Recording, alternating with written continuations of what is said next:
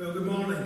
Morning. Just a quick check to see how many people are going to be confused. How many people are here this week?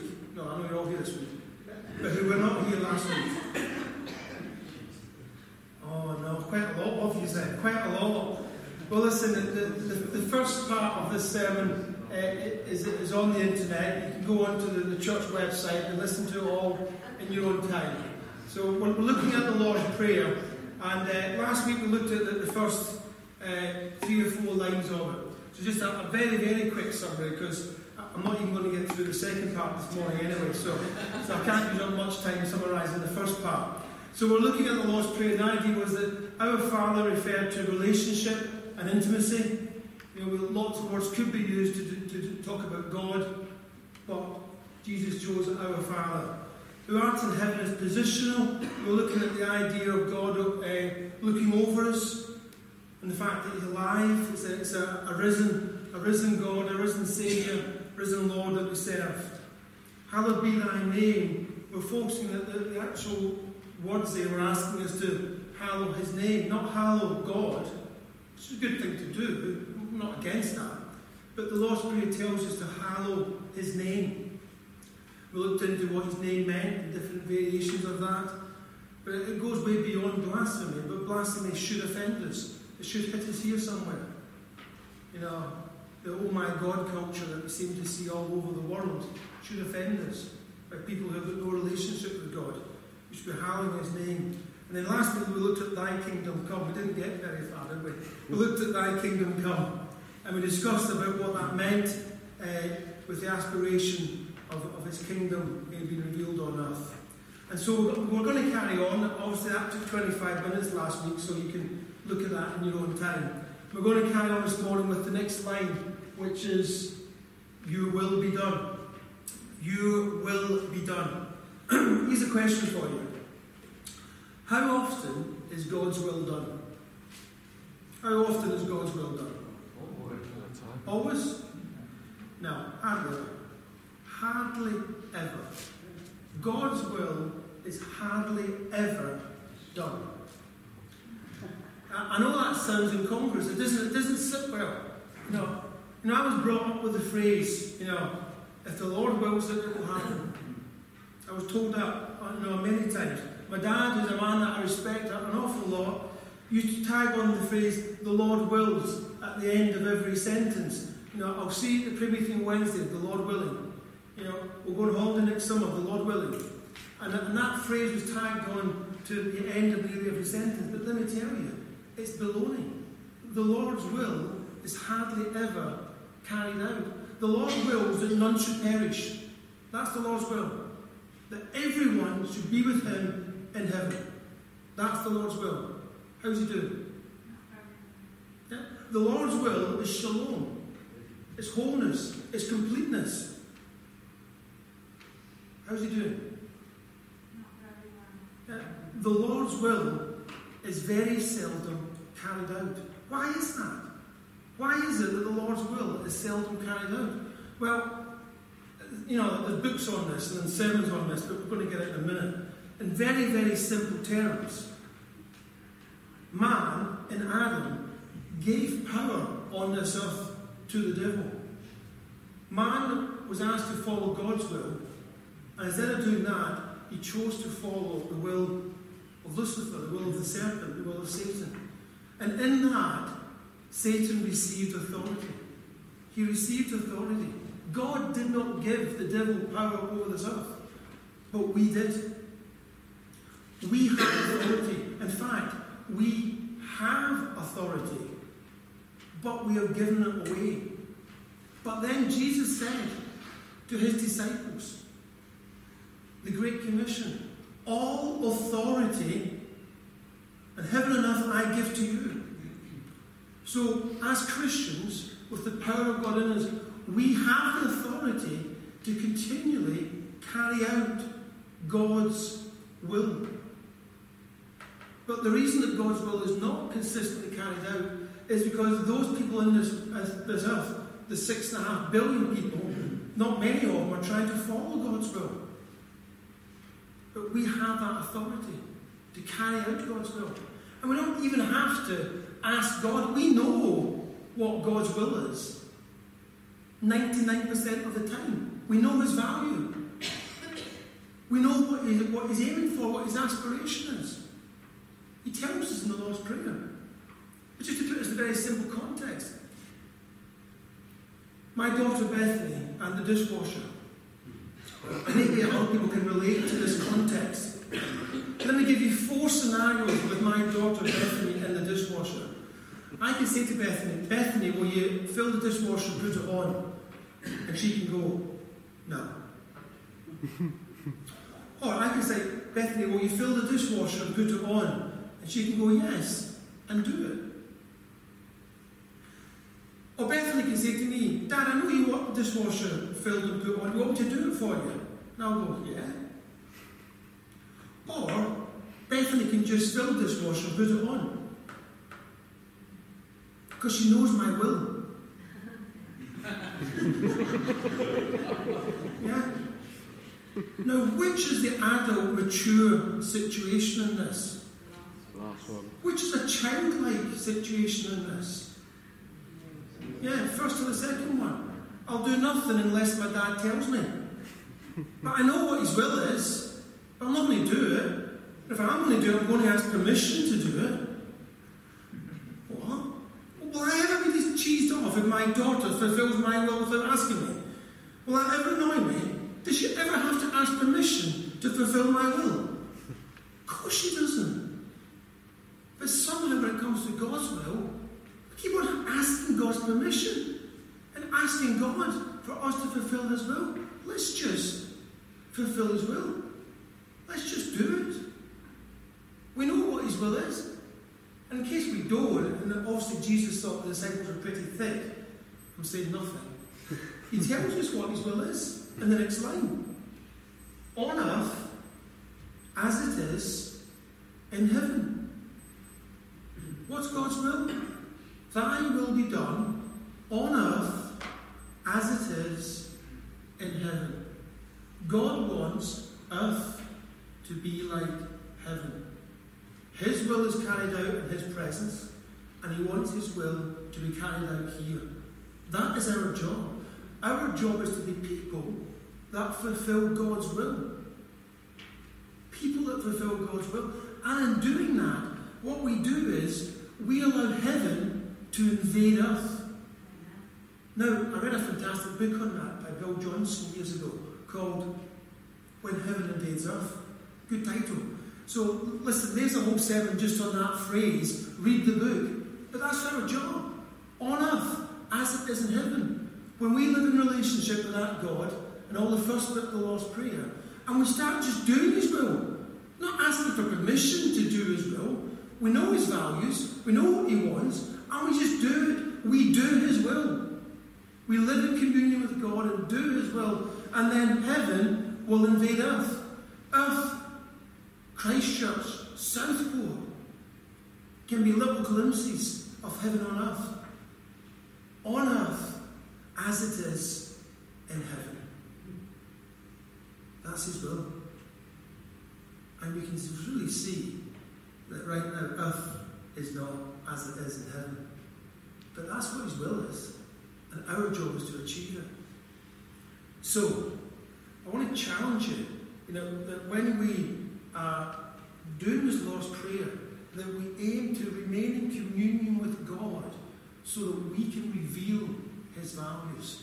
We can reveal his will, his character in our daily lives. And then we'll be doing it on earth as it is in heaven. So then Jesus says, after this, he says, give us today our daily bread. Now this one is pretty kind of straightforward. It is kind of, as it says on the tin. But Jesus is saying here, make us on an ongoing basis reliant on you. That's what he's getting at here. Make us reliant on you. Allow us to be dependent on you. Now, to be honest, for a lot of people that's not difficult. But for a lot of Western middle-class cultures, it's an awful lot more difficult. We feel a lot more self-sufficient. We feel as if we actually don't need God so much because we're okay by ourselves. We can slip into that tendency. And this part of the Lord's Prayer is to make us and remind us that we need to be dependent on God. If we think we're okay by ourselves, we're deluding ourselves. We're deluding ourselves. Christ says that I have come to give you life and life in abundance. If we want abundant life, if we want the best of life, we need it by being dependent on God and His power flowing through us. You know, we're told in the Bible that His strength is made perfect in our weakness. It's when we realise that our need for dependency in God, that God's power can walk through us, as opposed to thinking we're all right and cutting God off. You know, at New Wine, I went to a few different seminars, you'll be pleased to know, and as well as playing volleyball, you know, I did that as well. And one seminar, one session, was a woman from North Korea called Hee Woo, who was in prison for her faith, who was beat up for her faith, who was stabbed for her faith. And she revealed in her life just how totally dependent she was on God, to the extent that she couldn't speak to anybody, you know, unless God told her, because it could cause her death if she spoke to the wrong person. And she lived her life totally dependent on God, and a spirit-filled, phenomenal woman carrying out God's will where she was placed. Dependency on God is vitally important. And then we get to this other biggie. Forgive us our sins as we forgive those who sin against us. Forgive us our sins as we forgive those who sin against us. So it's a shame that that's one sentence, isn't it? It's a shame we just can't just ask God to forgive us our sins and put the full stop there, and then move on to the next bit, because that would be a lot easier, wouldn't it? If we could just ask God for forgiveness without having to forgive others. But just in case, you know, we didn't quite grasp these words of the Lord's Prayer, in Matthew's version, he goes on just to push the point, doesn't he? These extra verses that Karen read in Matthew. They're not there in Luke, but in Matthew it says, because if you know, forgive others your sins, then God will forgive you of your sins. But if you don't, He won't. That's a little bit vicious, isn't it? It's a little bit of emphasis that I didn't need. But it says it there in black and white in the Bible. So we don't forgive, we don't get forgiven. If we don't forgive, we will destroy our relationship with God. You grasp that? If we don't forgive others, we are destroying our relationship with God. And if you're a Christian, guess what? This isn't a pick and mix part of the Lord's Prayer. If you're a Christian, forgive. Simple. Not simple, is it? Dead difficult. No matter who it is, forgive. Now, on the discipleship course, we'd spend a whole night on this. And part of the teaching we do in the discipleship course is to understand that forgiveness protects your own heart. Forgiveness protects your relationship with God. Forgiveness allows you to remain whole. Forgiveness is not primarily about the other person. You may forgive the other person and they may never know they've been forgiven. In fact, they may never know they've even upset you. You may not forgive the other person and they'll be none the wiser as well. But a lack of forgiveness will destroy your relationship with God. This is what the Lord's Prayer says. So come on, forgive. Not because the other person deserves it, like we don't deserve to be forgiven. Yeah. But because it's the right thing to do, to protect your relationship, allow you to remain in communion, and allow you to be the salt and light that we need to be. Forgive as God has forgiven you. And we all know that it didn't cost God much to do that, don't we? It was easy for God. All He had to do was die on the cross. So I'm sure it makes it very difficult for you to forgive somebody. But forgiveness protects your heart. And then we get to the last bit in this version, a bit more than in Luke's version. Lead us not into temptation, but deliver us from evil. Now this line here is a biggie with theologians. Theologians have gone to, they've had a party on this line, what it actually means. But I want to just expand on it a little bit. I want to try and just hopefully, make you think again about these verses, because it can lead to a warped viewpoint on God, I think. Each day we are faced with temptations. But the Bible is crystal clear. Temptations do not come from God. Can somebody look up James chapter 1 and verse 13? In fact, verse 13 and 14. Can somebody just stand up and read out James chapter 1, verses 13 and 14? If you don't know where James is, I'm not telling you. Just before Peter, towards the end of the Bible, nowhere near Micah. Emily got James, go on, Kegs. Nice and loud, posh voice. When tempted, no one should say, God is tempting me, for God cannot be tempted by evil, nor does he tempt anyone. But each one is tempted when, by his own evil desire, he is dragged away and enticed. Thank you. So in black and white, the Bible says, God does not tempt anyone. So what's this verse saying then? It'd be crazy to think that God would tempt anyone. What kind of father would tempt the children? It doesn't make sense. And thankfully, the Bible says he doesn't do it. We are actually asking God for strength and guidance to stay away from evil. There's a big difference, and the Bible points this out, between being tested and being tempted. Testing and tempting are very different things. Testing doesn't involve sin. Being tested can strengthen character. Tempting involves sin. Abraham was tested. No sin involved. I, as a father, I don't mind testing my children. I don't mind testing them to develop them, to strengthen them, to make them better. I can test them. School teachers test children all the time. There's no sin involved in this. It's to improve them, to make them stronger, better. Trees get blown in the wind, and they get blown in the wind, and as they get blown and knocked about in the wind, they get strengthened, the roots deepen, so they're there and they can take on bigger battles. So this verse, this lead us not into temptation but deliver us from evil. This first bit, lead us not into temptation, would tend to suggest that God is, leading us, and we're asking him not to lead us. The Pope just last year, on the 8th of December, suggested that a better translation of this line is, do not let us fall into temptation. And he's taken that from the Latin Vulgate of the 4th century, a direct translation from the Latin Vulgate. Do not let us fall into temptation, as opposed to lead us not into temptation. Do not let us fall into temptation.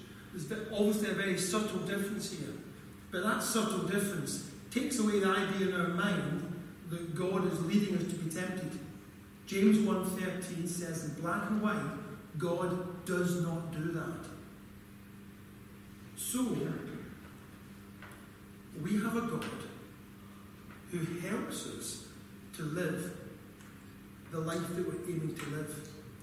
And we ask him for guidance. We say to God, help me not to fall to these temptations. Direct me away from evil. We have a relationship with God. We can call on the Holy Spirit inside us to give us a path that when we are tempted, we resist. And you remember last week I talked about, or did I? Maybe I didn't. Romans chapter 12 and verse 2. Be transformed by the renewing of your mind. Nothing like Wednesday night, actually, that was. Be transformed by the renewing of your mind so you may know what God's good and perfect will is. You know, it involves choice, it involves discipline, it involves decisions that you make. And we have God to support us. But we are categorically involved in this idea of not being tempted, not falling to temptation. We will be tempted, but not falling to temptation and walking away from evil. You know, I've got a friend who knows he has a problem with pornography. He knows he has this problem, and he spends time in hotels. And when he arrives at a hotel in the daytime with people around, it's dead easy. And he goes up to reception and he says, "I'd like you to disconnect my television, please." And the reception says, "What?" He says, "Yeah, I do not want to be able to turn on my TV and access the TV channels." But he says it like 1 o'clock in the afternoon. He said, "I can see it then. I can't do it at 10 o'clock at night when I'm in the room by myself." So he makes a decision, you know, and he's saying to God, "God, help me in this decision. You know, lead me not into temptation. Don't allow me to be tempted." But guess what? He takes steps to walk away from evil. He understands that he's human. He understands that he's tempted, but he makes sensible steps. And this is what it's about. You making sensible steps in your life to avoid temptation, to avoid evil. But don't think that your will has nothing to do with it. Our minds need to be changed. Our attitudes changed. Our will changed. Transformed. That's what the word repentance means. Transformed. Turned around. Changed. And God steps in to do that. We ask for God's help in this task. Okay, I'll just summarize this. Okay, for thine is the kingdom, the power and the glory forever and ever. Amen. I just wanted to say, you know, at the end of the Lord's Prayer, we after all the stuff we've gone through, which in some ways it is slightly focused on us, Jesus turns our attention back to his Heavenly Father.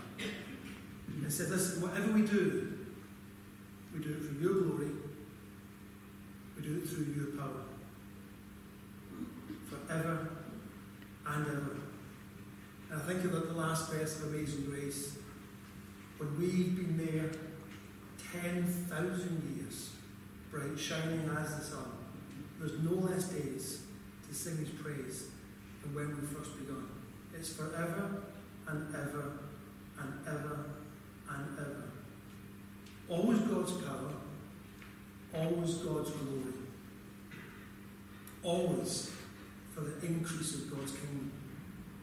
Yeah, it's God's kingdom that we're doing this for. It's his will and us that we're trying to achieve. It's his kingdom that's going to come forever